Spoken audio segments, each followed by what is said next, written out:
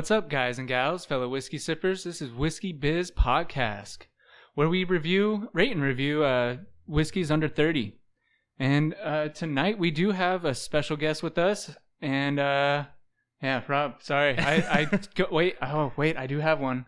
One thing I wanted to say, that we can get slightly inappropriate and offensive at times. So there is that. Yeah, and so Seth, I think you could probably give your spiel better than we can. So do you want to go ahead and... Broken Barrel. Yes. Yeah. Sorry. You got it. I'm Seth Benheim. I'm the owner and founder of Broken Barrel Whiskey Co., which used to be called Infused Spirits Broken Barrel Whiskey, and I am the co-host of the Cartel Hour podcast and just all-around alcohol enthusiast. So We like it. Yeah, no complaints here on that. Thank you for being on. yeah, thank you guys for coming out to our spot here in LA. The Cartel Hour, do you hit on whiskey or what are you hitting on? We do cover a lot of whiskeys, but all facets: rye whiskey, bourbon, Scotch. We've done a world whiskey, we've done a Indian whiskey, we've done all kinds of crazy stuff. So lots of fun things, and then mezcal, gin, tequila, rum. We've done I think 3 rum episodes now. So nice. Lots of cool rum podcasts coming out. So, and yeah, I love podcasting, and happy to be on your guys' show. Yeah, we appreciate having you. Wow, I cannot talk. This is crazy. And I'm the one drinking over here. Right? I got started before you guys did. I know. I think I get better as I drink. Maybe. Yeah. Who knows? Some people might disagree. Or at least you feel like it's a bell curve. You get better. Yeah. It's a bell curve. You get better and you get worse. Exactly. So I think to start, we're going to go ahead and try the Broken Barrel California Oak. Yes. So California Oak. That's our kind of lowest proof bourbon. It is a Kentucky distilled, bottled, literally. I mean, like, let's even go back further. It's grain is imported or brought in. It is crushed down to a powder. It is fermented, mashed, distilled, all on site in Owensboro, Kentucky. That's awesome. So, okay. Very cool. This is a straight bourbon whiskey, and it is finished with California Central Coast Cabernet wine staves and French oak. Okay. And we do that with an oak bill. So mash bill is 70% corn, 21% rye, and 9% malted barley. And then complement to that is something only we do, which is the oak bill. And the oak bill is that same kind of composition, but of oak barrels instead of grains. Right. And so it's 80% of those Cabernet wine staves out of California, and then 20% French oak staves. So go ahead and give that a try. Definitely. So for the listeners, it is going to be a slightly different episode. We're going to be going through about 4 or 5 of their bourbons. Actually, it's bourbon and rye. There's 3 bourbons and 1 rye on the table. Yep. Okay. So we'll be going through them, not doing quite our full review, but we'll give our quick review on each of them. And then the great thing is Seth will be able to give us if we're way off or if we're kind of on the mark. No worries. And if you guys don't like something, just say it. I can take it. We appreciate that. It's all constructive to me, so I'm open to it. Yeah. Definitely. So for on the nose, I'm definitely getting a lot of the cab feel to it in terms of. Like, you can definitely get that if you drink Cabernets, and my wife loves Cabernets, so I end up drinking that quite a bit. So that nose is definitely forward for on the nose. You can tell that it was aged with wine barrels. Yeah. That's certainly the intent and the purpose and the hope that comes through on the nose. And certainly on the palate as well. It's got a good spice to it on the nose as well. Like I'm getting kind of like the anise that's coming through a little bit too. But definitely a little bit more of the wine feel. Yeah, it's 88 proof. I forgot to mention that. So 44% alcohol, 88 proof. There's a kind of non-scientific reason for that. Born in 1988. Oh, that's awesome. Here in California. So very cool. And spent a lot more time in Central Coast drinking wine and visiting friends. My wife went to UCSB. People in my family, friends have gone to UCSB. I've been up there to party with them on was it DP or Del Puente or whatever. The party street in Santa Barbara at the college. So I've spent a lot of time in Central Coast, and I've only really been to Napa once or twice. So it felt more myself to use Central Coast cab versus like a Napa cab. Okay. Even though Napa's probably better known for their cabs. Uh-huh. So, and then 88 year I was born. So just kind of like made a little hybrid whiskey here that kind of displays a little bit of who I am like as a person. So right. And so for me, what I was getting on at least the initial taste, a decent amount of spice. And I like that. I mean, I love a good spicy whiskey, spicy bourbon. And the like I'll have to take another sip to get a little bit more on the finish, but yeah. I want to jump back to the nose just really quick because on the nose, it's extremely inviting. We talk about that a lot. Like you smell something, you're like, okay, I don't want to try this, or you really are interested to see what it tastes like. And I think this nose is on point. I really do like this. Well, I've had this before, but but yes, very inviting. It is kind of, I've never been really big into bourbon barreled with wine. Yeah. Like in wine barrels or with wine staves for you. But I love this bourbban. Sorry, I'm kind of jumping because now we're supposed to do our tasting review. Yeah. Well, I think what you said, Devo, about like your wife drinks Cabernet, like one of the cool ideas with this, and when we thought about how do we brand this, what do we call it? California Oak was one of the few names we could get away with the government because they didn't want us to call it Cabernet, cask, or other things like that to trick people into thinking it was Cabernet. So, and then also with this, we did a nice kind of like deep purple label, and we wanted this to be very approachable, especially for like a female consumer that may not be our whiskey consumer but likes wine. We wanted to kind of draw that consumer in and say, okay, this is a great bourbon for the guy who loves whiskey and wants to drink whiskey or drink with their partner, their wife, girlfriend, fiance, whatever, whoever. And that person's a wine drinker to kind of bridge the gap and create common ground between, the bourbon drinker and the Cabernet or the red wine drinker. So we think that this bottle can begin to accomplish that. And, this can be also drank in that same way, like with dinner or, if you were going to pull out a cab, pull this out and drink this with that meal instead. Yeah, I was going to say that after you said, drink with a meal or, sipping on it with a meal, like, yeah, I definitely see myself doing that with this one. Like I said, still a little bit of spice because I took a second sip, swirled it a little bit, and, the finish is very nice and I want to say kind of mellow. Which is also nice and kind of bridging that gap that you were talking about with the wine drinkers and stuff like that. My wife does also like whiskey too. Yes, so, as does mine. So like she'll drink with me Knob Creek 9-year. So like her palate and mine are pretty similar, and I think she would love this one. Just because it does have a really good. I don't know why I can't come to say what type of finish I'm getting on it, but. It is. Seth can probably help you with that. Solid finish. Like it has almost like a drier finish as well. Kind of like it reminds you a little bit of a cab. Yeah, it does have. So this relative to the other whiskeys you'll try from the lineup, it should have a bit more of an acidic tannic feel. So when you look at the wine staves, so it's probably worth mentioning that Broken Barrel isn't just a name. It's a process. It's what we do. We smash barrels with like big ass hammers and axes, and we get website. We get creative. Yeah, you look at brokenbarrelwhiskey.com and you can see videos of this. We smash the barrels, and when you open up like a good Cabernet barrel, you'll notice something that's not on some of the other barrels we use, which is a tartric acid or tartrates. Okay. And the tartric acid is one of the components that you get on the inside of a wine barrel that has held wine in it, and that's like it's almost like these little white crystals that form on like the sort of red stain that's left on the inside of the stave. And then you also remember like we're using the whole staves submerged into the whiskey, so you have the terroir of where the barrel was aged impacted on the outside of the barrel, almost like a seasoned oak.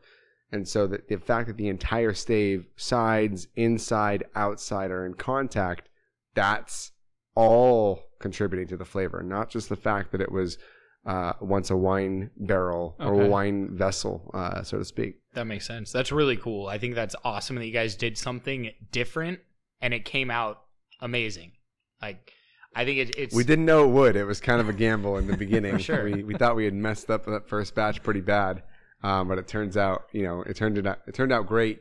We just kind of were pulling samples from the bottom of the tank when we had done the first initial sort of broken barrel batch back in 2017, and when we poured from the bottom, the color and a lot of we didn't filter it or anything, which we do obviously filter before bottling.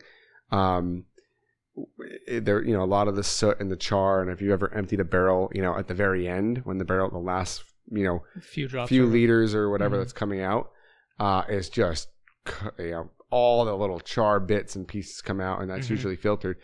And, we're not rubbing those off the staves. So those were all kind of resting and floating to the bottom, or sinking to the bottom of the tank. So when we pulled that first sample, 2017, it was coffee black. Like, it was freaking dark. And we're like, oh, dude, we cooked this. This is unsellable. Like, you can't filter this out. This is bad. Then we realized a lot of the color had settled. So we agitated the tank and stuck a power hose in there and just blasted and got it to agitate and really, spin and stir within the tank. And then we took some off the top, and what we got was this amazing, beautiful, golden amber color for this bourbon, and it was just so good. And so it was a disaster, crisis averted. Definitely. Glad we had the wherewithal. Okay, maybe it's just the color settling or something. Right. We figured that out. But, we kind of figured a lot of the stuff out as we went along. So that's awesome. It's kind of nice and refreshing to have a different way of doing things in a very traditional industry. Yeah, we're not traditional. Yeah. We are the opposite of tradition. One of our whiskeys is called Heresy because we are sacrilegious by nature. People, I would imagine a lot of older people would not like the way I do things. So, and that's okay. It's fine. It's not meant for everybody. But, if you get a chance to try this stuff, I think there is definitely a whiskey in the lineup that isn't too far from what your palate is. From what, certain palates would want. Yeah, definitely. So, no, I agree. I think this bridges the gap very well. The California Oak does. Yeah. Just because for us, Devo and I like a very spicy, have it kind of hitting spicy and then ending with a mild sweet. And this gives you the spice you want, and it doesn't disappoint the whole time. Yeah. I also really like it because there are those nights where you just want a glass of whiskey, but you don't want to go to bed with whiskey just sitting on your palate. Yeah. And it kind of has a mellow enough finish that it's nice. Yeah, this is a whiskey, and these first three are really priced as such that these are whiskeys you can have as much as you feel like having and not feeling like, oh, I need to save this for a rainy day. Like, this is so special and so unique. I mean, these are everyday sipping bourbons. We wanted to create a really kick-ass, amazing daily sipper. Okay. That's the goal with most of the products we put out are meant to be drank as often and with as many people as you can. This is a whiskey you can make a cocktail out of, for example. That would make Have you tried that yet? Cocktails? Yeah. I'd make cocktails with all of these, of course. Yeah. Okay. I would make a great old fashioned with this with a nice dark cherry, not like the maraschino, but an Amarena cherry. Okay. And do a real nice dark old fashioned with the California Oak would be fantastic. It would be beautiful. This really nice dark fruit flavors that come out of there would be great with the dark cherry and kind of a little bit of maybe we actually make a bitters called aromatic bourbon bitters. It's infused bitters. It's on our website. But yeah, I love that bitter with this as an old fashioned little sugar cube is just great. We'll definitely have to try that out. Yeah. Definitely. But yeah, I just really enjoy this. Devo, did you give it a swish at all? I did. And that's where I was getting the or what I said for the finish. Just that it has a pretty nice finish. There's been quite a few whiskeys out there where we get the, it's tingling on the tongue, too crazy, or it was too harsh going down. And this one, it's smooth all the way through. Yeah. Gives it a nice little tingle. I think you hit out of the park for that one. Oh, To thank be you. completely honest. And like Rob was saying, our palates are a little bit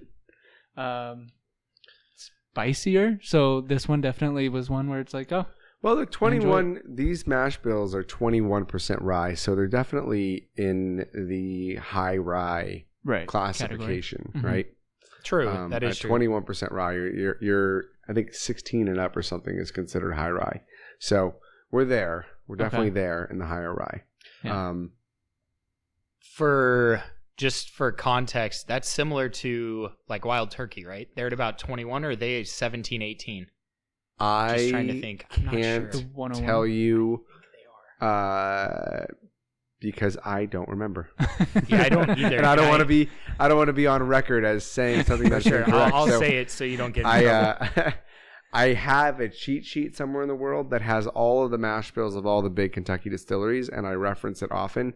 But I drink so many different things that I honestly, I probably knew it at one point, and then I pushed it out with the knowledge of like, Paul John Indian whiskey, or, some crazy Scotch whiskey I tried that had a long history or story to it, and Right. I had to memorize that, and I forgot the Wild Turkey mash bills. but- Definitely. It's actually 75, 13, and 12. So, Yeah, see, they go 13, higher yeah, malted barley, and I think Heaven Hill also, MGP is known for having, they have that 36% rye, high rye, like that Hirsch over there is like a high rye, for example. Like they do a 36% rye, which is really high rye. I even have somewhere on the shelf, I have a Los Angeles distilled bourbon that's 51.49, like Wow. 49. It's like crazy high rye. So, while it's not the highest, it is certainly for those more accustomed to like those Wild Turkey mash bills, this is going to have a pinch more rye. And that may be why if your palate is like a little more wants spicy, this is maybe a good choice then. Yeah. Actually. Definitely. Honestly, this would be a bourbon that I would recommend someone newer to bourbon. Yeah. Oh, it's Because absolutely. I think it hits all the points of a bourbon, right? That you're looking for in a bourbon. You get a little bit of sweetness, you get the spice, you get a little bit of burn, but it's not going to turn someone away. Yeah. If they're going to get turned away by this, they aren't going to like anything else. It's very inviting and very enjoyable. Yeah. I would say. Right. So the next one's a small batch. This is 95 proof, so we've jumped 7 proof and 47.5%. And it's got a different oak bill. Same mash bill, same distillery, same bourbon, 70-21-9 on the mash bill. But that oak bill, we've done something different here. We have used bourbon barrels. Okay. The French oak, those are 40% used bourbon, 40% French oak, 20% sherry cask. So we've got sherry now. Sherry being a fortified dessert wine, for lack of a better definition. Very true. So sweeter on the sherry notes, even darker fruit, even more refined notes from the sherry cask. So again, and this has got 3 oaks now, triple cask that have been broken down and put into the whiskey. Okay. Yeah. Go ahead, Devo. Oh, sorry. I don't know if it's just me or what, but I'm getting almost like on the nose, like it's almost like a Coke or Dr. Pepper like scent to it, which is weird. I don't know why I'm picking that up. Now that you say that, I can see where you're coming from. I wouldn't have initially I have a picked feeling that, it's the though. sherry. I do have a feeling that it's the sherry that I'm picking up, because it's also got kind of like a Balcones feel to it a little bit too on the nose. Balcones bourbon? Yeah. Just on the nose part.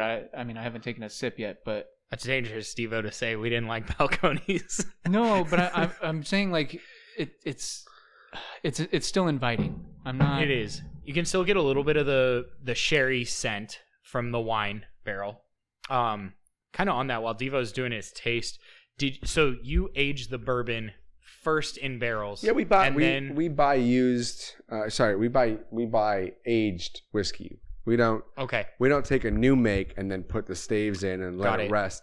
You can't call it bourbon. It has to be aged. Bourbon has to be aged in a charred white oak container, not barrel, container. Not that means we don't age in barrels. We do age in barrels. I think everybody ages in barrels. I have seen Distillery One, actually, in my life that had a big charred white oak container, but and it was basically a barrel, but it's kind of like a giant like wood container, and they passed it through in 5 minutes. They passed it in there. You could actually be in there for 5 minutes. It was crazy. They were trying to skirt the law, I think. But yeah, this is aged Kentucky bourbon that has spent. It's you have to be a year and a day minimum just to be called a Kentucky bourbon. Okay. So I thought it was 6 months, but that may be wrong. To be a bourbon in any state, to be called a bourbon. I think it is 6 months. I think you're right. Yeah, because I think there's one that we've tasted before that like a 6 month. It was only 6 months. I don't know anyone that's making a bourbon that is that young. But yeah, Kentucky they want their taxes, so they want the year and a day for bourbon to be Kentucky bourbon. So all of these on the label, you'll see Kentucky bourbon. Yes. So yeah, they are aged in barrels. That makes sense. I just didn't know if you found a way around. And that's what I was curious because. No, the way to think about this is instead of finishing, like dumping barrel A into barrel B, we dump barrel A into a tank and then break barrel B and put that into the tank as well. That's the best way to think about it. Okay. Interesting. It's just it's a change in the way we finish. This is a different style of finishing, and there is more oak surface area because you have the fronts, the sides, the backs, like we talked about. Absolutely. In contact with the whiskey. That's the difference. Yeah. This is great as well. As you choke. Yeah. Yeah. It's spicy, yeah. It is. It's much spicier. I'm looking at it now. Yeah. 95. Yeah, it's definitely spicy. I'm getting a decent amount of oak on it as well. I mean, obviously with the process, you're bound to get that, but if you're not into like an oak taste, I mean, this still is fine in my opinion. Like, and I'm big on oak as well, outside of just being spicy. But yeah, I don't know. It's this good. One's really good. It's spicy. Yeah, it is spicy. More, yeah. This one comes more across as more peppery to me than the California oak, and that could be because of the aging. Well, I think what Dee was saying about like it being much more oaky and maybe more charred and woody than the California oak, which is a lot more winey. Right. Yes. Fancy word, right? Love it. No, I Woodford Double Oak, some of these double oaked whiskeys that you may lean on our entry bourbon. This is like our original recipe. Like this is recipe number 1, the first whiskey we ever launched. And so, but it is basically a double oak. It's got, 80% of it is just like more wood, more oak, more char, right? Definitely. And then we didn't want it to be overly oaky or overly woody to drive people away. So that little sherry kick at the end is it's that balance. It's like making a cocktail almost. Definitely. You got to have the right amount of citrus, right amount of sweet, right amount of this, that. You want to balance the ingredients in the recipe, so to speak, right? Because this is we think of what we do as like cooking almost, right? We put 10 staves in and we go taste. We're not getting the sherry. Put in 10 more staves. Like we figured it out that way. And when we got to this 40-40-20 oak bill, we were like, okay, this is it. This tastes good now. And then we figured out how long we have to leave it for. And then we go through that process and, seasonality plays an effect. But the nice thing is you have 3 kinds of wood interacting at the same time, same season versus like aging 40% of the time in a full built French oak barrel. And then 40% of the time, but now it's summer, in a second bourbon barrel, and then 20% of the time, let's say it's now winter, you're not going to like take it out and then vat it and wait to the next summer and then put it back so that they all spent summers. And even one summer A and summer B aren't the same heat levels. They change. Right. So we don't want different seasons playing a different role in the different finishes. So we put all the oaks in at the same time. So whatever effect is happening at the same time. So there's we limit the external factors as much as we can to control the process as much as we can and really make batch after batch after batch the quality we want, but also if we find ways to improve, we do improve. That's awesome. It's very cool. It's so unique. It's refreshing. Yeah, it's different. It's definitely different. I love that.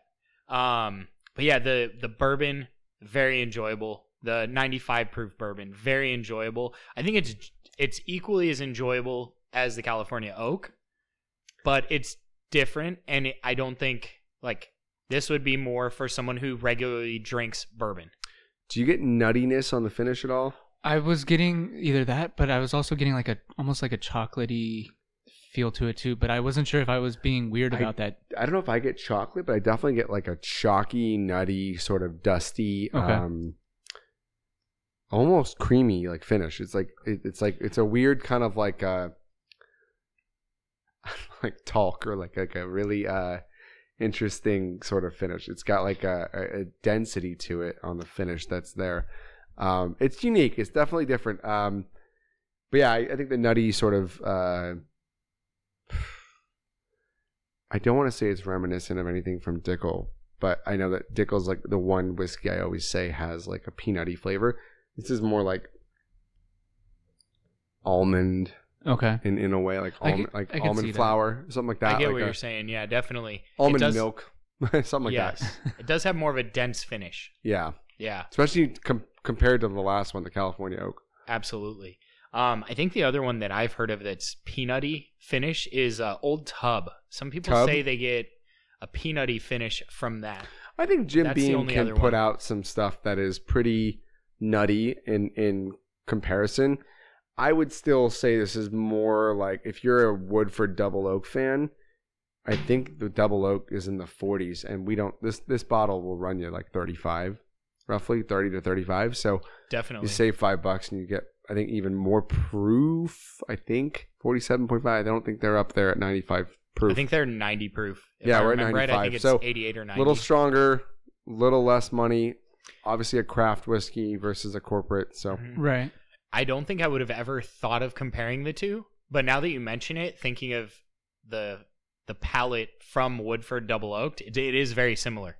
They're both woody. I mean, this is definitely a woody whiskey. Like if you're into the more wood, if you're one of those guys or gals that's ever like taken a wood little like chip and stuck it in your whiskey bottle, or like you've wanted to like get a little shelf top wood barrel at home to further barrel age a whiskey. If you're that kind of like experimental drinker that wants to kind of, I love the guy over at Oak Bottle. He makes those like literally like they look like water bottles, but they're made of oak, and you can put your whiskey in them. Oh, that's cool. And age your whiskey in a 750 ml oak bottle.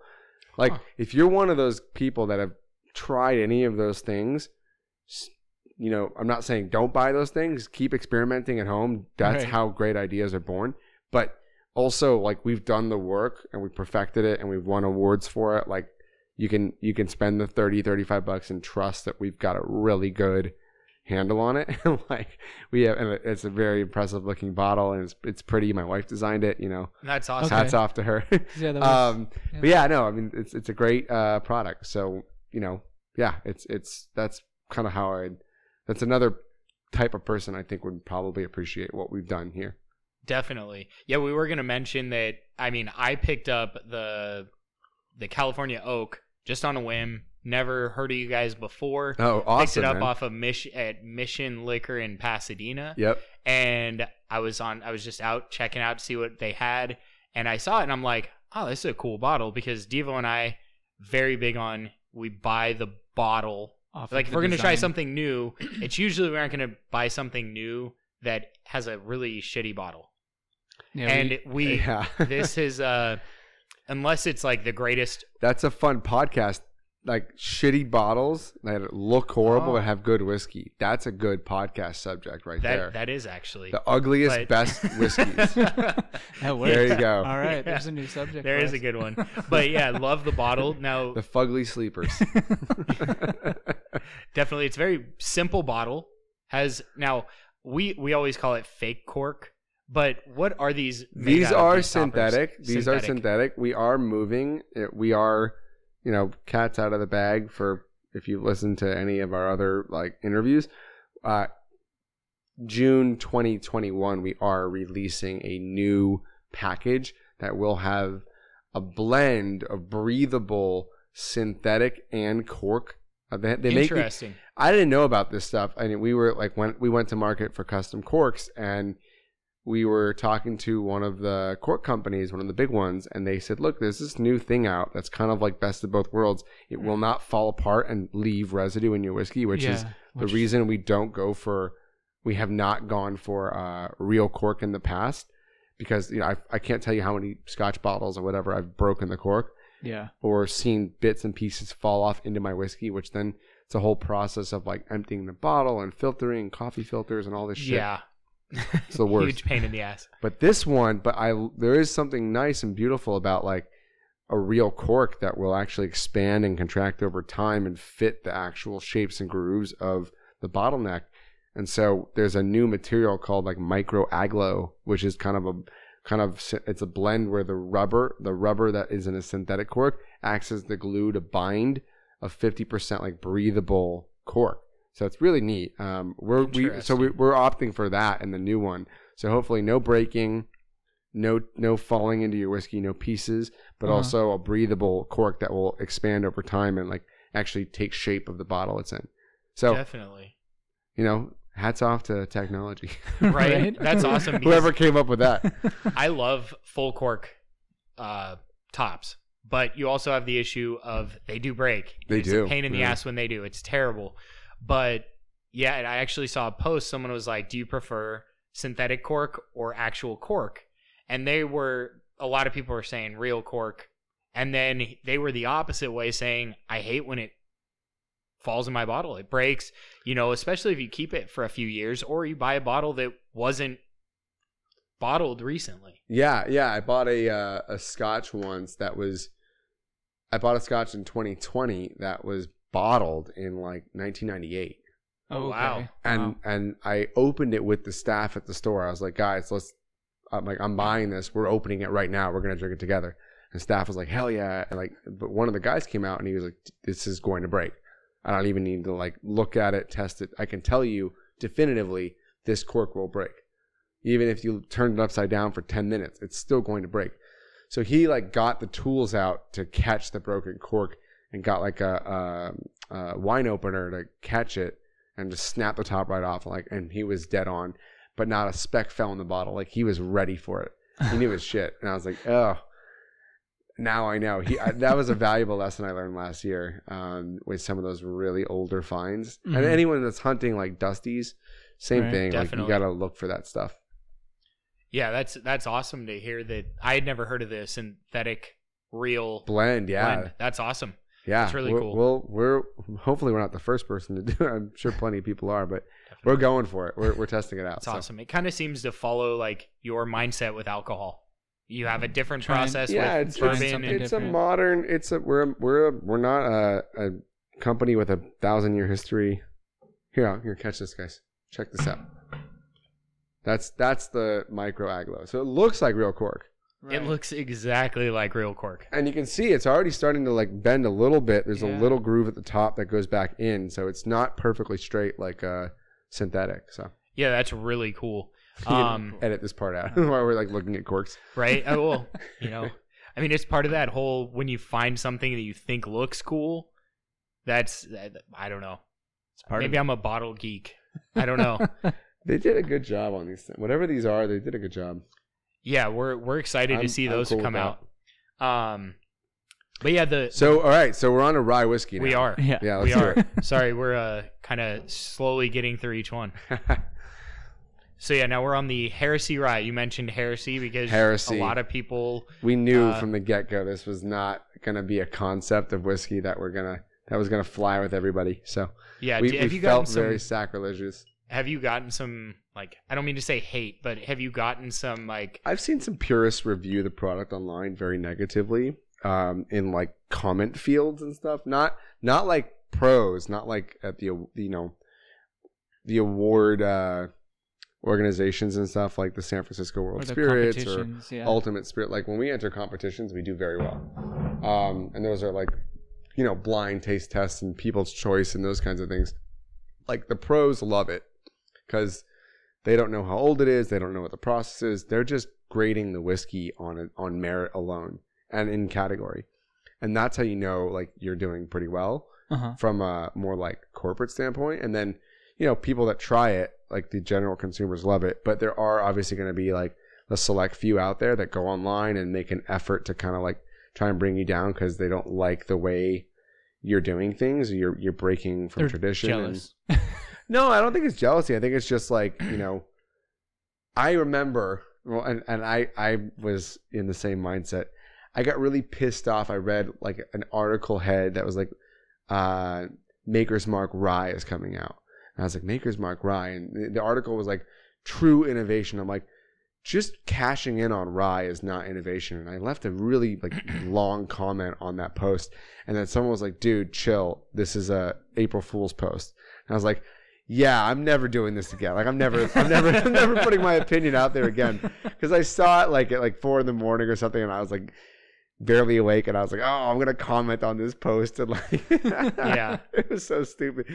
And you realize how dumb it is to comment on anything online. Like, right. Why even get involved? But at the end of the day, like, you know, there are people that do sit in the dark corners of their houses and they sit there all alone and they're angry and they're stewing and they're looking for some way to get that anger out, and they want to like pick on the new guys or the guys that are breaking the rules or in their eyes are. So that reminds me a lot of, I know this is going completely off topic and here's my first real rabbit hole, but it reminds me of, I don't know if you guys are into golf, but there's Bryson DeChambeau. And when he first came on tour, he did things completely different. All of his irons were a single length. And it's completely different from everybody else. And when he first came on tour, he got a ton of hate for it. And now people are like, wow, he's doing something because now he's successful. And now people start to see it. So it's kind of one of those things when you're the first or one of the first to do something, it ruffles feathers. Oh, yeah. It does. I don't know too much about golf. And if my grandfather hears this, he'll be very upset because he's a very good golfer. But I can think of Happy Gilmore, where he uses a hockey stick as a putter. Yeah. Well, I mean, you know, you got to break the rules somehow, right? Bryson, get in your hole. It's your home. Bryson could be very close to Happy Gilmore with his whole mindset. But back to the rye. Now, you get the rye. I'm getting a little bit of like a spearmint or a minty. There's a minty component to a lot of rye whiskeys. That's something I didn't know getting into rye, that there's a sort of a byproduct of a minty effect. If you add water or ice to it, that like I have a little ice in my glass, it's certainly heightened that minty sort of forefront to the whiskey. But as you drink it, I am getting more of those like pumpernickel bagel spice, like everything bagel sort of flavors. This is a 90, so let's talk about this. 105 proof, 52.5%, line price with the other two whiskeys. So California Oak Small Batch 95 and the Heresy 105 are all the same price. They're all between $30 and $35. This is a phenomenal option for a cocktail rye. Okay. Because of the proof, it will penetrate and last in a cocktail. Right. You really can't water this thing down. You know, you could put ice in this and walk away and come back and it'll taste like rye whiskey. Like, definitely. When the ice is fully melted, you'll still have power. Yeah, I was definitely getting the proof. Yeah, 105 is a great proof for an entry-level rye. 95.5, it's 95% rye, 5% malted barley. It is not, however, from MGP, which is kind of the godfather of that mash bill. Okay. This is Jacob Call, master distiller at Green River Distillery, Owensboro, Kentucky. He has adopted that mash bill, and I have been there personally when the rye truck was emptying the rye grain into the mill. So they are milling their own rye. They are doing it by hand. It is not exactly the same. Obviously, the terroir and all that play a part. Look, MGP is probably 4 hours from Owensboro, Kentucky. So these aren't like, you know, Scotland and America trying to make the same whiskey. But they are certainly different in subtle ways. And then obviously this has an oak bill to it, and that oak bill is the same oak bill as the whiskey you just tried, 40-40-20. Ex-bourbon. Because that's what I was going to say. It does come through a little There's bit a on the similarity. finish. Yeah. There's a through line. Even though there's not a drop of corn in this glass, the through line is that oak bill. So now I've made an entirely different whiskey, a rye whiskey, breed similarity between it and a bourbon of an entirely different mash bill with an entirely different grain that encompassed 70% of the last one. This has through line because it has 40% ex-bourbon, 40% French, 20% cherry. Right. And connecting the dots, right? Yeah, exactly. And I mean, what I was getting off, obviously on the nose, you get the like a good rye spice, and then it does come through on the palate. There's a good rye spice, and then like you were just saying, that oak bill just, I don't know, man. Like that oak bill is fun. Just phenomenal. Yeah, it's there's a reason we used it 3 times right. in a row. Right. Like, I don't. Yeah. I would sip? Definitely. Yes, I have. Okay. I've had a sip or two. Catch up, bro. I'm doing my best. But then again, I'm more of the rye guy anyway, so I was very excited to even try it. And what used to be my daily sipper for a rye, if I were to have a daily sipper that was a rye, was the Bullet rye. Okay. Which is the 95.5. Yeah. Distilled at MGP. Yeah. But I was. Did they saying, change that? Did they start doing their own? No, I think you're right. I don't think theirs is out yet. I think they're distilling it and aging it still. But when I went out to Stitzel Weller and did the Bullet tour, they still said it was MGP. They didn't say MGP, but they said it wasn't their rye. Okay. Interesting. Well, but I mean this, and it's not just because we're here, but like it definitely tops it with that oak bill. Like I would say this is better than Bullet rye. Absolutely. The other ryes that I like, I mean, I love the Rare Breed Wild Turkey rye. I've not had that yet. Which is expensive relative. It's about $30 more than this at about $60 roughly is what I see in California. And then, like Pikesville rye is really good. And love Heaven Pikesville. Hill. Those are good ryes, but again, those are a little more pricey. If you're going into like the 50, 40, high 40s, like low 60s, those are great rye whiskeys. If that's an everyday sipping price point for someone, like that's a great rye to start with if you're going in. But this is an everyday, like even cocktail rye. This is a very affordable rye with a proof that jumps, between the Pikesville and the Rare Breed. So yeah, and I guess that's where I was kind of like going with it for myself, just being the rye guy. My normal, like. If I'm going to have one that's on the shelf, is like the Bone Snapper X-Ray or the Few. Those two. What was ryes. the first one? Bone Snapper X-Ray rye.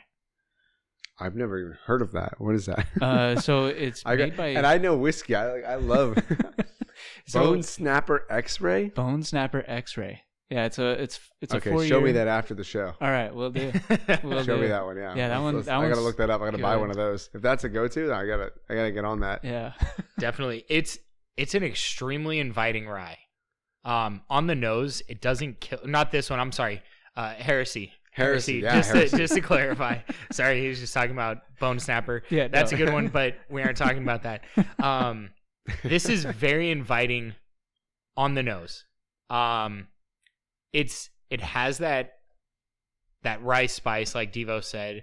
On the palate, it's very unique. It's very good. It is extremely unique, and I think that touches on everything you guys have both said, where it's aged with used bourbon barrels. Are you okay with it being 0% corn? I'm good with it. I actually enjoy this. Give you pause. No, I'm fine with it because I actually really like Piggyback rye. And that's 100% rye.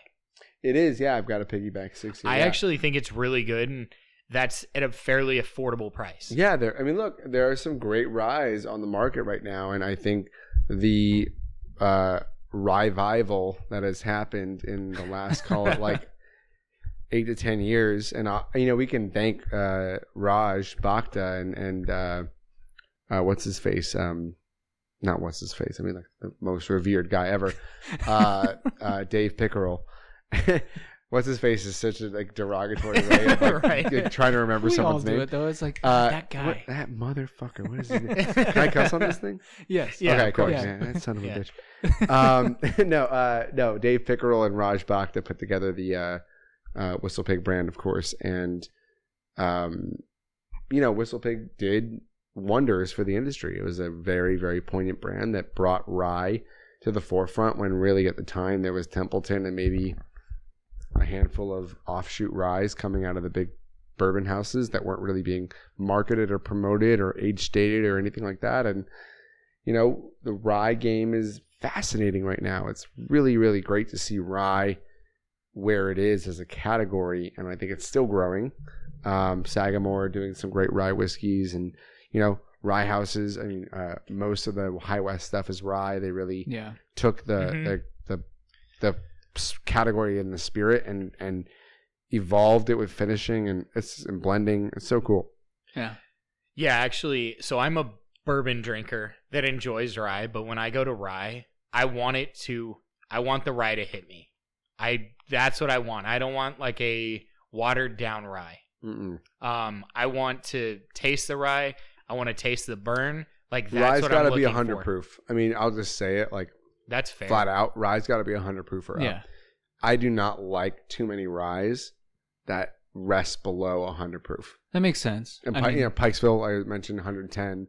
Right. Rare breed over 110. Like that's a good point. I don't like. Piggyback is, I believe, that's like 90, isn't 97, it? 96 okay. proof. It's right there. It's close. Mm-hmm. But 40%, 45% rise don't do it for me. And that's one of the reasons. Like we tried Heresy at 80, 85, 90, 95, 100, 105, 110. We tried it every 5 proof. The agreement was it was too hot and you lost some of the nuanced notes at 110. Okay. And you lost the nuanced notes and they were watered out at 100. And we're like, okay, we got to do this right between. So we went 105 and my God, it's just like gold medal. We won a gold medal on this and the California Oak. So very That's happy awesome. about that. This was something we wanted to hit on. How was it to like find out that you got a gold medal on one of your whiskeys? Good. I mean, we've gotten a few gold medals. We did a Mizunara whiskey that got 95 points, which was great. I've heard really good things about that. I'll off podcast, I'll let you guys taste it. Sounds good.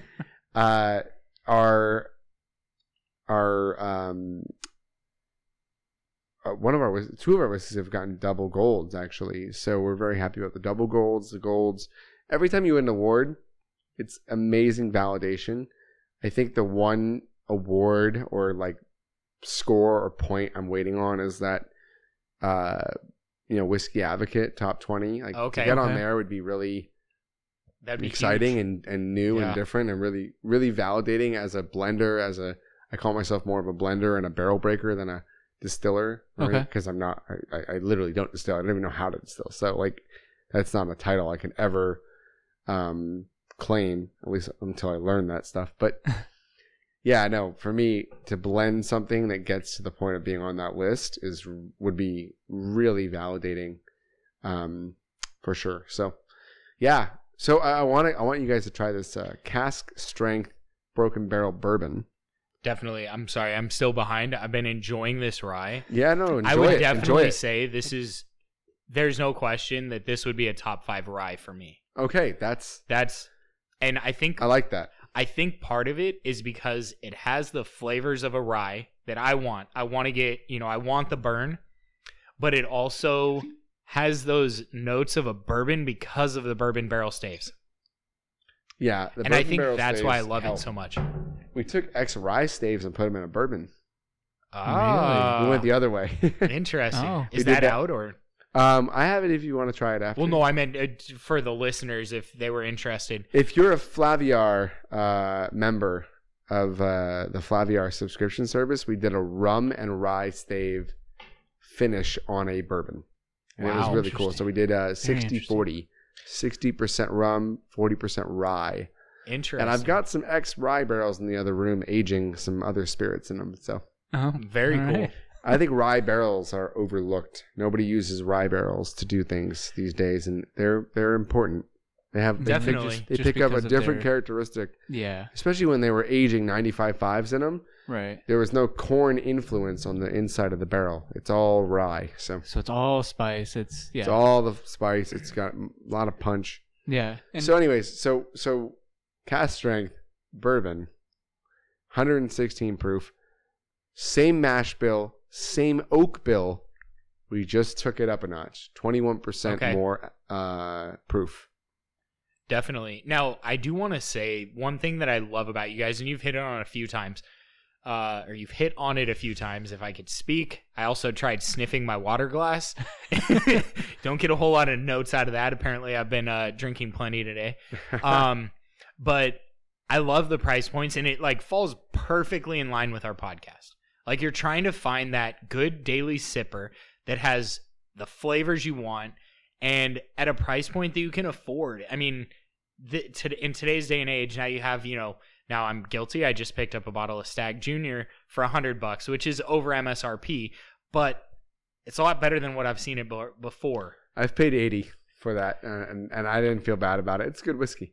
Yeah, and I've really wanted it, and I was like, you know what? The bottle will last me 15 pours. What's $20 more? It's not a big deal, but it's nice being able to find, for a newer whiskey drinker, a bottle that you can afford. It tastes great, and you're happy to share it, because this is something a lot of people haven't tried yet. It's very shareable. It's very giftable. Like, you want to get something that I like the presentation of it, where you can bring a bottle of this to someone and put it on the table, and they go, "Oh wow, what's that? Mm-hmm. I haven't seen that before. That's new. That's unique. That looks good." And you can create that effect without spending $100. Right. That's kind of a cool thing for me. I loved to collect whiskey and buy all these different bottles. And when I was chasing all the High West, one thing I realized back, 5 years ago was, if I'm going to get Barai and Midwinter and Yippee-Ki-Yay, like, I'm going to be looking at $400 for the 3 bottles, or three something. Right. Most places are selling these $80 to $120, and the locations are few and far between. It's not everywhere. So by the time you pick them all up, you're out, $3.5 bills, and it's a lot of money. Yeah. So when I created higher end whiskeys from our $30 price point, I wanted you to be able to drop, $150 and get all 3 of our single oak series, which was the Mizunara, Cask of Amontillado, and Isle of Peat, which we know. I would argue that very few people would like all 3 of those whiskeys. They're very different. There's such a void between each one of them, and those whiskeys are still pretty hard to find and very seldom distributed across the country. Uh-huh. I know that caskers.com has a couple of some of those bottles left, I believe. Depending on when this airs, I don't know how long it takes to edit these things. If it takes a month, like, one could have run out. There's very limited supply that was released, and then I look at, like, try to find online where they're still available. But caskers.com did have a few of these in stock, versus a lot of people that have, like, items online, but then they're out of stock, just to get the listing, to draw people to their website. They go, okay, they had this, but not anymore. What else do they have? So they kind of, like, venture off in the website. Right. There's a lot of, like, I call it the blue mattress. They bring you in like $99 for a king mattress. It's a big blue block, and like, no, you don't want that. You want this other one. And they, like, the salesman gets you on the next one. Right. So I used to sell furniture, so I remember that whole, like, Gotcha. racket. It was horrible. This is, I don't want to jump the gun, but this is pretty incredible. The cast strength 116 Broken Barrel bourbon. Yes, this is really good. You don't lose anything to that 95 proof where you're more watered down. I would say that I would prefer it over the 95 proof, but I am a barrel proof guy. Same. I prefer that, but there is some, like, there's that art, like, when you I shouldn't say art. There's that time for barrel strength. Dio and I talk about it a bunch, where you have a rough day and you just want something to kick you in the ass. Yeah. Right? You want to feel it. Yeah, you want to feel it. 2 glasses in, you're ready to go to bed. You're tired now. It relaxed you enough. But this doesn't hit me nearly as hard as the counterparts in this proof. So I think first one that I would think of is I think this is the same proof as Rare Breed. Yeah, pretty much. I think it's 116.2 or 116.4. I don't know if I'm right on that. 118.4. Yeah. There's a 116. I've got a 112 and a 108, but they're older. But yeah, I mean, the Rare Breeds generally have played. I mean, the Rare Breed Rise 112. I mean, they're in the teens. Usually they're in the 1 teens. So I'm going to consider them the same, right? Okay. In that type of area, because a lot of the other ones you have like bullet barrel strength. That one's, I think, high 120s. If you're comparing this to Rare Breed, I'll take that as like a 95 points in my book because I love Rare Breed. So I love Rare Breed as well. That's high praise for me to hear that. So I think this would be the closest to compare it to. Personally, accepted. It's hot enough, but it's a little bit. I would argue that this is a little smoother than Rare Breed. Well, yeah, and that's what I was... Smooth being like less edges and less bitey. We say it harsh. Chewy. Hopefully not less flavor, but no, not that at all. But I understand, like, their stuff is probably a little older. What goes into Rare Breed is probably a little older than what's in this, and therefore there may be more nuances. But yet and still, I mean, this is probably $10 to $15 less a bottle, so I'll accept gladly that it's in the ballpark. No, that's great. No, this one's really good. It is, and I think it's just, it has a unique flavor that you don't get with other barrel strengths. Yeah, it's got a good amount of spice to it. It has, the smoothness definitely helps it go down, but then there's also like a little bit of like a warming near the end of it too. So I don't know if that's for me, whether it's like the proof that's finally coming through, but like when it goes down, it's like, I don't know. This has more vanilla, really... like vanilla custard, and like more of a, I want to say like a toasted vanilla. Like the 95 has a young kind of like Madagascar bourbon vanilla, like extract-y sort of vibe to it. Uh-huh. If you ever used like a vanilla extract to make like a cookie or a cake or something like in baking, I would equate that kind of a vanilla, a very raw, punchy in the face. This is more like a vanilla bean that's been like flame charred and like baked well and long time processed, like whole another level of, you're cutting into it more, you're getting into that vanilla. And then also the sherry isn't watered down as much, so you have dark fruit with that vanilla, and then you have these little like toasty notes, and we don't use toasted barrels by any means, so you have this this sort of like toasty thing that's created as a byproduct, and I like those notes a lot on this 116, which you don't get on the 95. You have to go to 116 Definitely. To get some of those notes. Yeah, no, absolutely. It has similarities, but it is different. Mm-hmm. And I think this one comes in at around $45 a bottle. Yeah, the cask strength runs $10 higher than the regular 95 proof bourbon. Okay. These are both black labels currently, like with the current package. So if you go online, you'll see the big kind of like decanter bottle with the big cork. That's the 116. That's the cask strength. And then the skinnier cork and like the 95 proof is the regular. So I gave you guys a bottle to pour for yourselves. I wanted you to try one more thing. Definitely. At least while we're recording. This is a peach brandy cask finished 116. So we did, I believe, 80% peach brandy cask, 20% French oak. I love using French oak as a counterbalance to something really flavorful and really sweet, because the French oak has a great baseline. It brings it back to like center. So 20% French oak with 80% peach brandy cask. And And you're So looking. is that the sweetness that I'm getting on the nose? Is the Fruit peach? City? I mean, Yeah. this should be like a It fruity, is. cobblery sort of like peach Chris pie. would love this scent. Yeah, you would.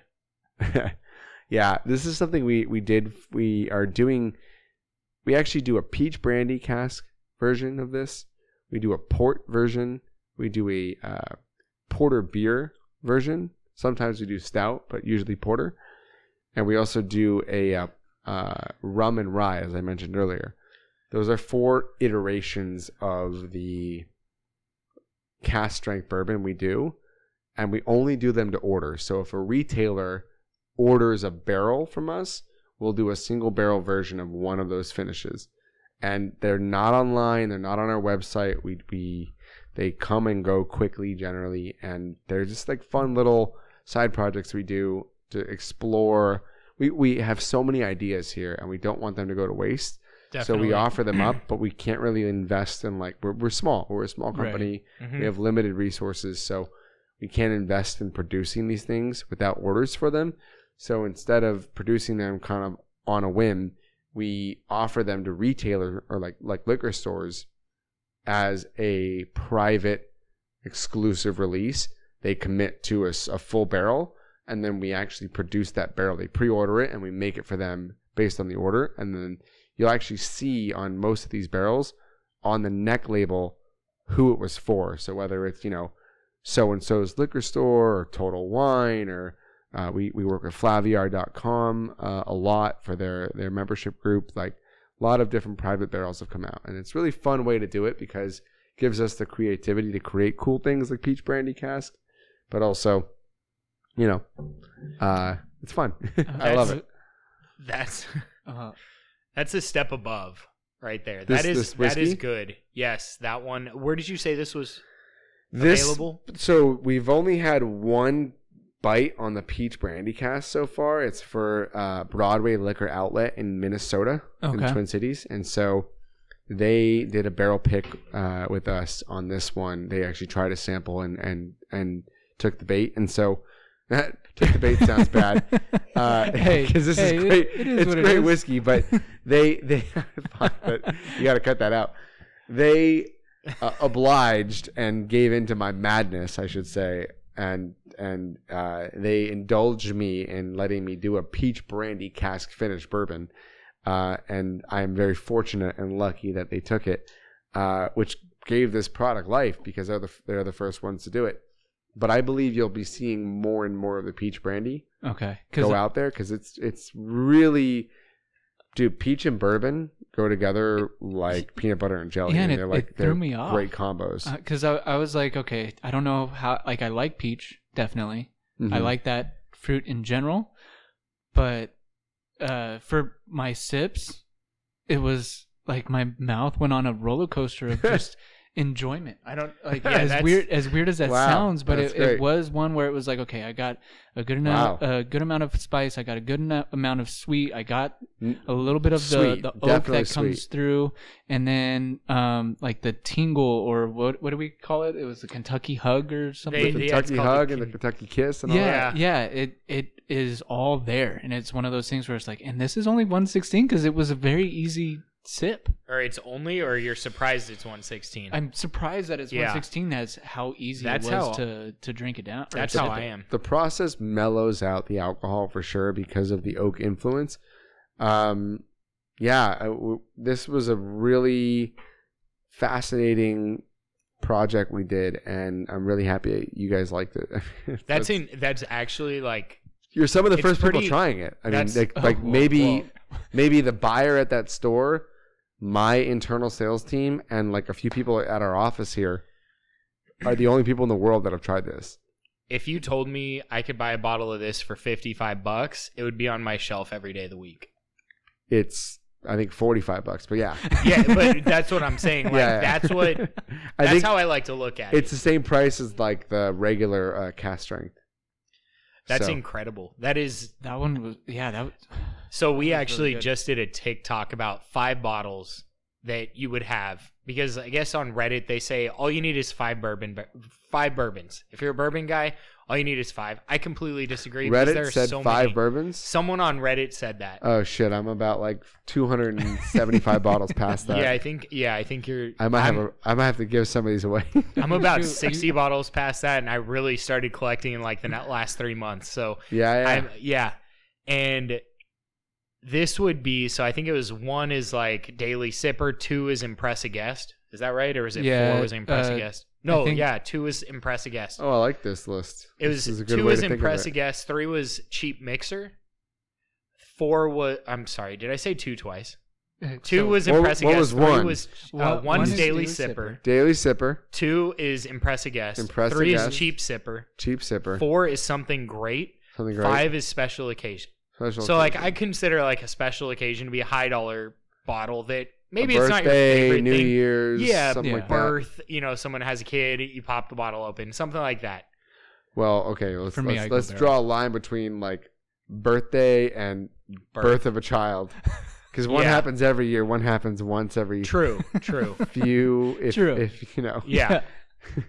But I would definitely. Having just had a kid like 4 months ago. Congratulations. I Yeah. opened a Cavalon cask strength bourbon cask finish for that one for our first child, Nice. as well as a few other bottles. But I think I remember opening that one because it has a really fancy box and it was like $400 or something like that. That seems worth it. Yeah, I'm assuming you paired it with a cigar. I had a friend over. It's funny.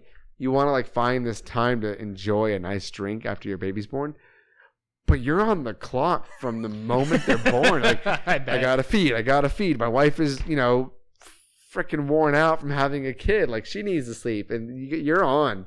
Dad is on right away. Definitely. So the first like 72 hours or even the first week or so are really intense from a sleep schedule and all that. You guys have kids?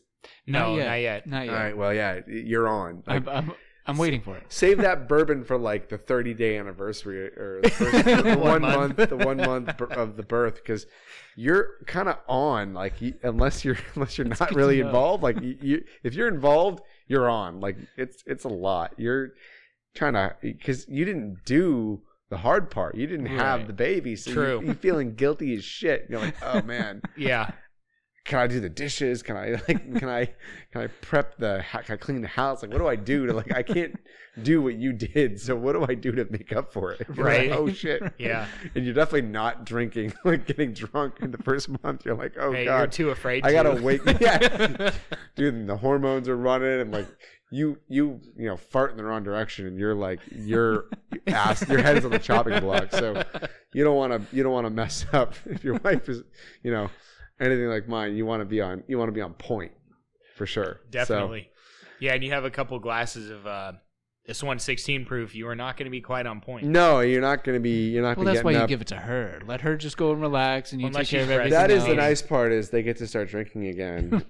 It's if they're not breastfeeding, at least. So if Yeah. your wife, if you get to, that's one of the great things about last year. COVID was a very lonely sort of experience because she was pregnant the whole time. She wasn't drinking, and so Mhm. you're home all the time. 2020, you're home. You're like, I want to have a drink. I want to like get through all this whiskey I have.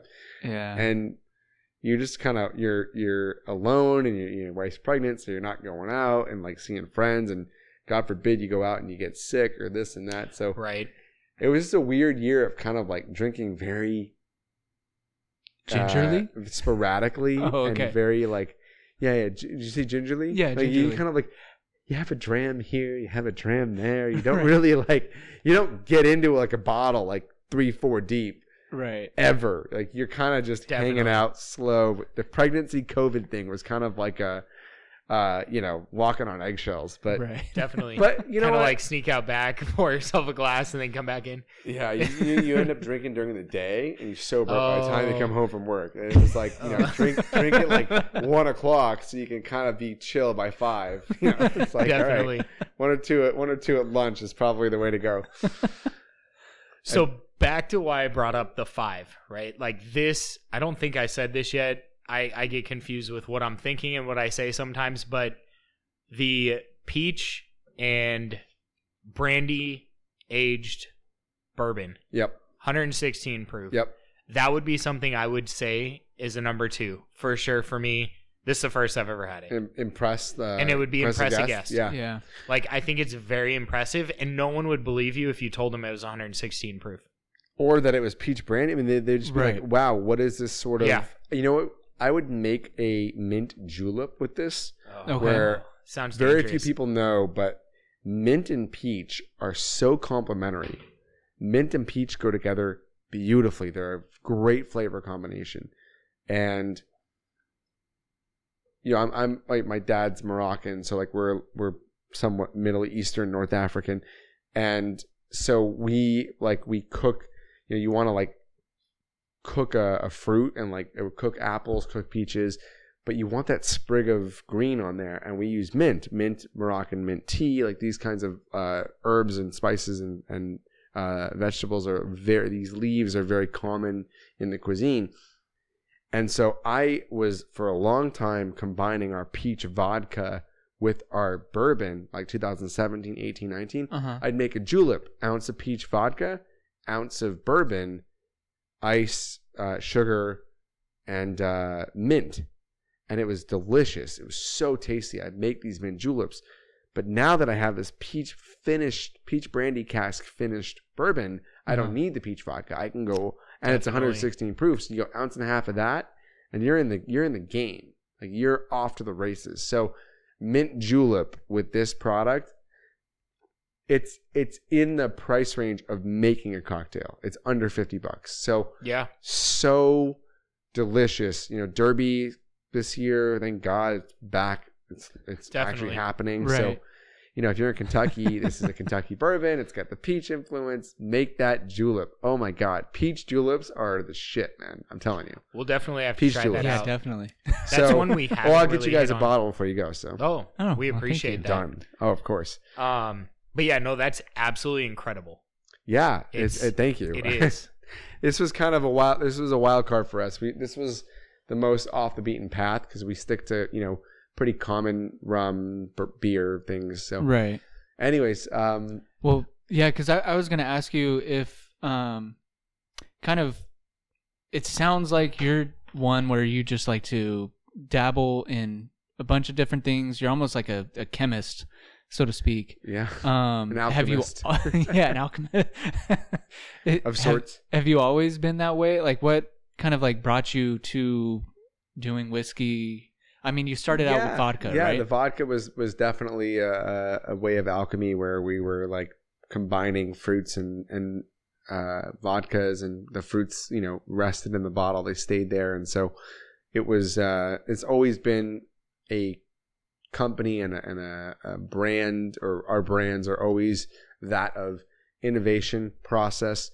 We're not LA this or Kentucky that or Vegas this or, you know, this place that.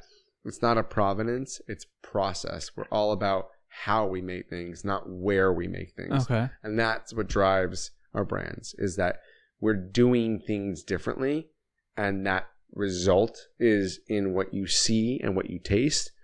And everything we make is going to always be like, I'm a big believer in the white space. You know, I don't just want to create a brand based off of a character or based off whether real or fictitious or, you know, unrelated. Like, you know, like you see like people doing celebrity brands, like, you know, a boxer that never really drank whiskey, but he's got a whiskey brand because he's a boxer. The Rock has tequila.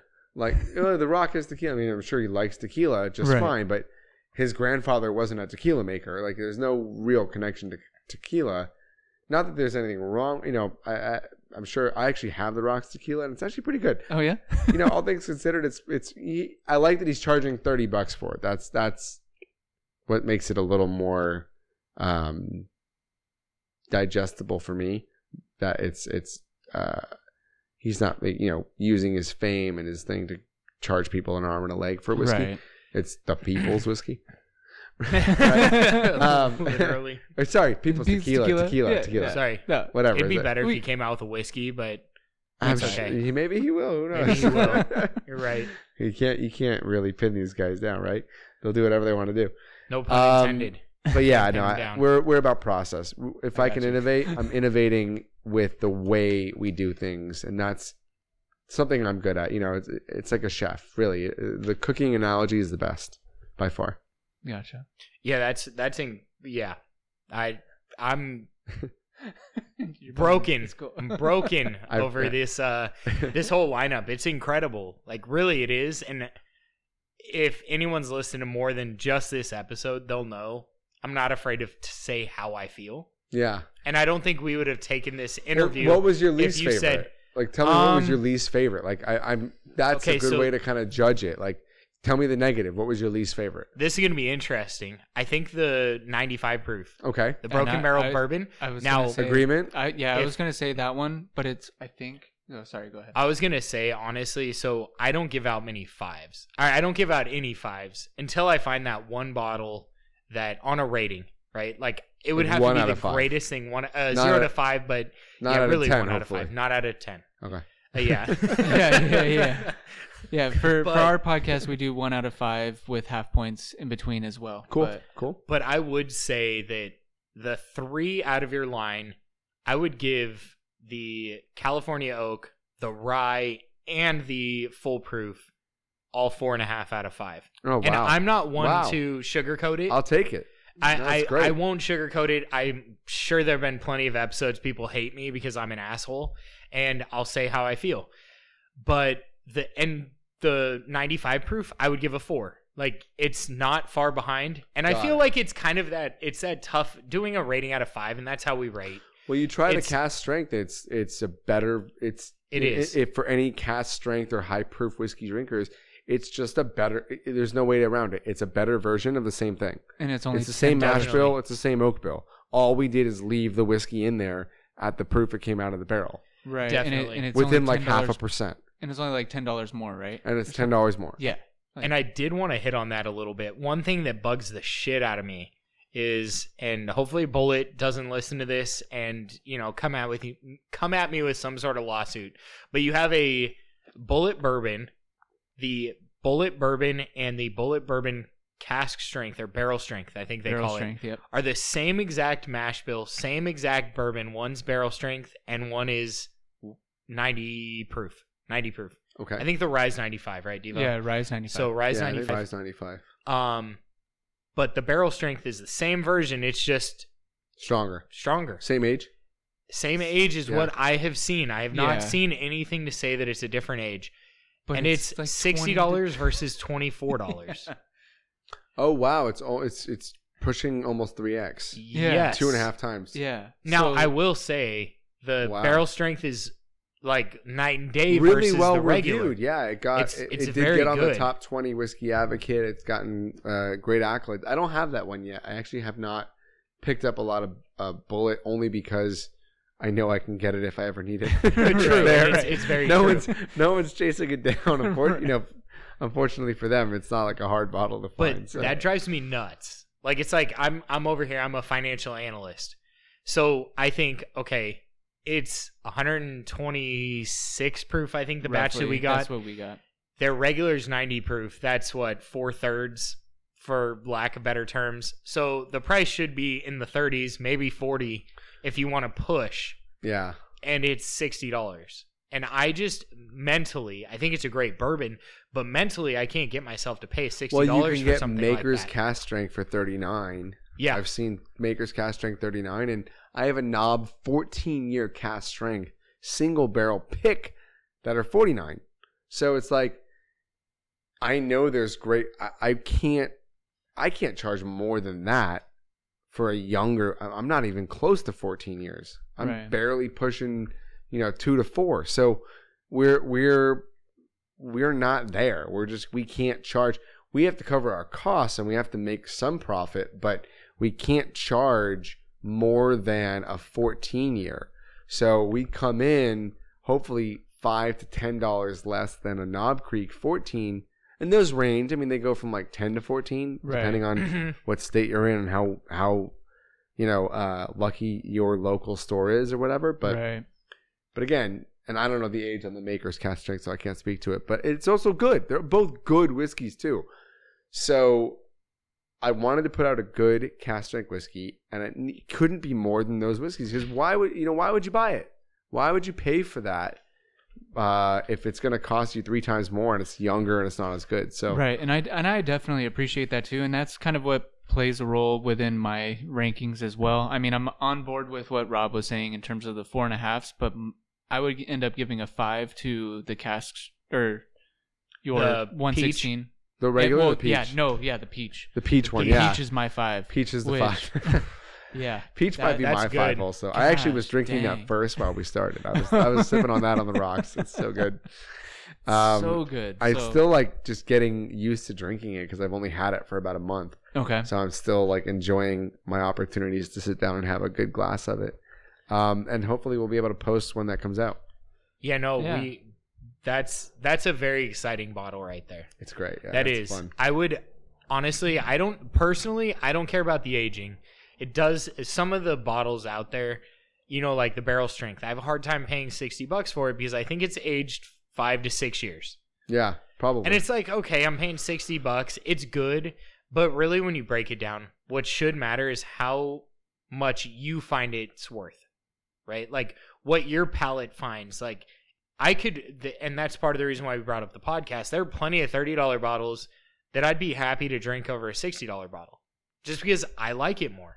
Look, once I paid $130 for a couple of single barrels from Peerless for 2-year-old rye and 3-year-old or 4-year-old bourbon, I recognize quickly that there's a lot of value, whether it's 2, 3, 4, 5, 6 years old, in charging less than $40 for it because you can get 3 of those for the price of one Peerless. Absolutely. Don't get me wrong, love Peerless, happy with my $130 purchase, but if you're going to do $1 per age, they're the highest. They were, I think, the highest dollar per age or per year aged of any whiskey. And it's a great tour. It's a great facility. It's a great story. I love the whiskey. I love the bottle. I'm happy to bring it out as an impressive guest, kind of a thing. Yeah. And I've got 5 or 6 bottles of Peerless, so I'm a good customer too. But it's a lot of money for each year aged, and you're paying their profits and their overhead for sure. So, we don't make a lot of money on what we do. We're certainly not a rolling in cash kind of a company, but we are a very humble, very to the point whiskey maker that we want to make good whiskey, put it out at a fair price, let people be the judge, and if they like it, you can get as much of it as you want every day of the week and drink the crap out of it and show it off, give it away as gifts, whatever you want to do with it. It's there for you to do. It's a utility whiskey that you're gonna be able to latch onto and ride, the ride with us. And if we do launch some cool, unique, more expensive things, you'll know that we truly believe these were even better than the everyday stuff. Right. And we will charge more for those, but they'll be worth it. They'll be absolutely. I promise you they'll be worth it. I would never do it if it wasn't. Yeah, definitely building the brand in the right way. Yeah. So hopefully. it appears that way to us. We'll say that. Sorry. We'll say that it's our. You guys know idea. your stuff, so your reviews and ratings and thoughts are the most valuable to me of any, because you guys are in it. You guys are in the industry. You guys are connoisseurs of the stuff. So.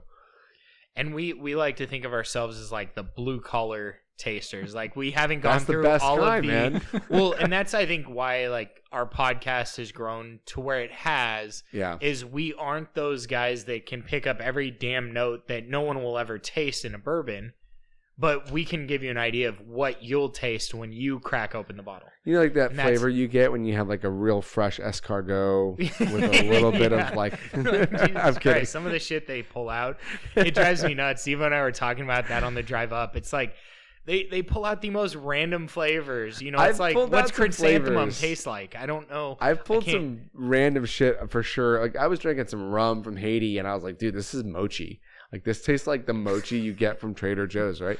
So, I've thrown some weird ones out there, and I definitely, on reflection, or someone listening to me laughing about that now, like, well, dude, you're the asshole on Cartel Hour that's going like mochi, and like, Yeah, look, I definitely have thrown some words out and some descriptors that would make you go douchebag. But Right. at the same time, it's like, all right, I am drinking Haitian sugared juice rum, like agricole. Like, this is weird, funky shit. Whiskey, it has boundaries. That you shouldn't have too many wild and ecstatic flavors that come out. So I feel like we could talk forever, but I mean, Yeah, no, it's true. this is the longest podcast you've ever done. No, actually, we've had a few come close to 2 hours. We just don't want to take up too much of your time. No. But we did have a couple additional questions just for Okay. you. Nothing too personal. We aren't going to ask you, what your favorite color is, but but to get a little more idea of like what brought you into, we're going to stick on the whiskey side. We know that you didn't start with whiskey. Now, I am truly intrigued. I'm not a vodka person. I think you also have a tequila too, right? No, we do not. You do no. not have a tequila. Nope. Damn it. I was wrong on that. No I thought I worries. saw tequila. No but worries. I'm not a vodka person in general, but some of your flavors, very intriguing. Like, you make me want to try something, and I'm not a vodka person. They're good. No, the company the company's called Infused Spirits Group. We are an LLC. We were vodka makers from the get-go. I put fruit in the bottle and it sits there and it stays in the bottle. Like it's floating around bottle by bottle individually. So we call them single bottle infusions. Company Infused Spirits Group, Infused Spirits Vodka. We do a cinnamon apple. We do a mango habanero. They're That's awesome. the one I was interested Spicy. in. I'll give you a bottle. I'll give you a bottle to go. Oh, So we appreciate Yep. that. try it out. I'll definitely try make a margarita or a Bloody Mary with it. They're Okay. awesome. Okay. Interesting. Yeah, that I just had the last sip of the peach. Yeah. Oh, it's good. Thank you. It is really good. Devo, I think we've put kinda together go some through questions all of it. So we thought covered we'd all want of to it? ask you, and then we've pretty much gone through everything. I think there's just one last one. Devo, do you want to cover the last one, or do you not know which one I mentioned? I'm just gonna go off of the one that was actually kind of like more of where, because I have a business background in terms of Sure. getting my degree. What started you on like this path? Like, were you in, like you said that you were, furniture salesman and all of that. I've always been entrepreneurial. So in college, I figured out how to really take advantage of, at the time, I believe it was called Odesk, but then I think it became Upwork. Okay. Don't quote me on that, but one of those websites where you could find people around the world willing to do work at the comparable rates. So I remember I was hiring people in India and Pakistan at what there was minimum wage or like a livable wage, but it would come out to like $3 to $5 US an hour. Oh, wow. And I was able to charge minimum wage US, which was closer to 15 or whatever. But I was doing this when I was 19 years old, and I was getting emails from people in India like, hey, thank you for supporting my family. Like, this job means so much to me. And I was like, oh shit, this is a lot of weight of like, there's a lot of gravity on me of like having this job that I'm offering up on these websites. Because I was just a kid, right? 19 years old. But I was selling furniture, renting apartments, selling cars on Craigslist. I had a company called Craig's Masters, and then changed it to like Monster Media and all this stuff. But basically I was doing advertising. So I taught myself HTML, and I was doing coding, like very basic, like fonts and stuff, coding on Craigslist. So my ads would have background colors and big bold fonts, whereas everything else was like, Yes. 12 point Yeah. font, Right. Craigslist regular ads. And then my ads would show up, and the couch would like swirl across the screen and land, and like I had every furniture store in the city. So I was making a percentage of every furniture, every couch sold, everything like that. So I knew a lot about like mattress sales and couch sales and all that. I had everyone signed up to work with me, and I was going to networking groups in the morning, and by the time I was 21 or 22, I was able to save enough money to buy a small house. It was also right after like the crash of 2008, 2009. Right. So Okay. houses in Tucson were like $80,000. So houses were affordable. Right. You know, it was ridiculous. No, $300,000 houses were down to like 80 grand. So down payments were nothing. And like I saved enough money to buy a house when I was graduating, and I moved into that house post-graduation from college. With my parents' help, of course, a little bit of finagling there. But yeah, we bought a house together, and, it was a great experience. But I was always very entrepreneurial. I liked being my own boss and keeping track and paying taxes and signing up for business licenses. And I was doing that from sophomore year of college. Oh, wow. So That's always awesome. entrepreneurial. And then when I really picked up a passion for alcohol and for the vodka and the actual business, I met a lot of the right people, luckily, right out of the get-go, and it just kind of took off. But I've really discovered my passion for spirits as a result of this business since 2012. So almost 10 years now. Oh, But wow. I'm a spirits fanatic. Like I don't want to leave the industry or do anything other than spirits for a very, very long time. That's awesome, and I think we hope you don't leave the Right. industry. I know I don't want to. Especially now with this whiskey. I love where this is going and where it's at. I'm just super passionate about it. So why whiskey though? Well, I came into the biz. I was doing vodka, but I presented it to a Scotch maker. Okay. So I've got 150 bottles of Scotch here. I think you have more than that. It's about. I think Getting it's about lost. 150. Okay. I love Scotch. Okay. I met a Scotchman who was a Scotsman who was importing Scotch for big companies like Trader Joe's and Costco, and he took me under his wing. And when I was creating the vodka, he was teaching me about the industry, but giving me like 18, 25, 30, 40, 50-year-old Scotch. I mean, stuff was twice as old as I was. I was 24, and I was drinking 50-year-old Scotch. So I was literally spent twice my lifetime in a barrel. And the magnitude of that was so big and so massive to me that I just whiskey's been there from day one for me. So the ability to now be on the whiskey side of things and be so connected and tied in with Kentucky and Kentucky's like a dream come true. It's a wonderland to be Absolutely not part of the industry, and then to know people and be able to like go see the backsides and like ins and outs of all the distilleries. And oh my God, Kentucky's the best place on earth. I love it. Yeah, I can't wait to go check it out. It's awesome. You got it. Book yourself a lot of time. Take a week. Take two. Go And do it actually right. Go do for it tours. proper. Definitely. And you guys ever want like to meet people there, or if you don't know anyone or want to like intro, like I'm happy to make those introductions for We sure. really appreciate that. Yeah. My last one would Go end for up it, Devo. being for your motto, which is made with passion and purpose. Like how did you come up with that? Like for my mind and how I work, like I'm thinking like, okay, you made it with a passion to create an experience. Right. And that's what your purpose was. But that's, again, just from me reading. No, that's well said. I think passion and purpose is something we say on our vodka labels that will stay there. We've taken it off the new packaging of the whiskey because the whiskey is really more brash. It's more like I mean, you're breaking the barrels. we say the truth is in the barrel. That's one of the taglines. The truth is That's in a the good barrel. one. Because we believe that barrels are really the true differentiator of a whiskey from anything else. So like time in the barrel, type of barrel, way in which you use barrel, especially with us and breaking it. So truth in the barrel is so important to us. And also risk takers, barrel breakers, like, think outside the barrel. These are all things we say about Broken Barrel that resonate because they're all true. They're all like actual real things. This was a risky way to do whiskey. It was not guaranteed to work. Yeah. We are risk takers and we are barrel breakers. Those are literally what we are. Right.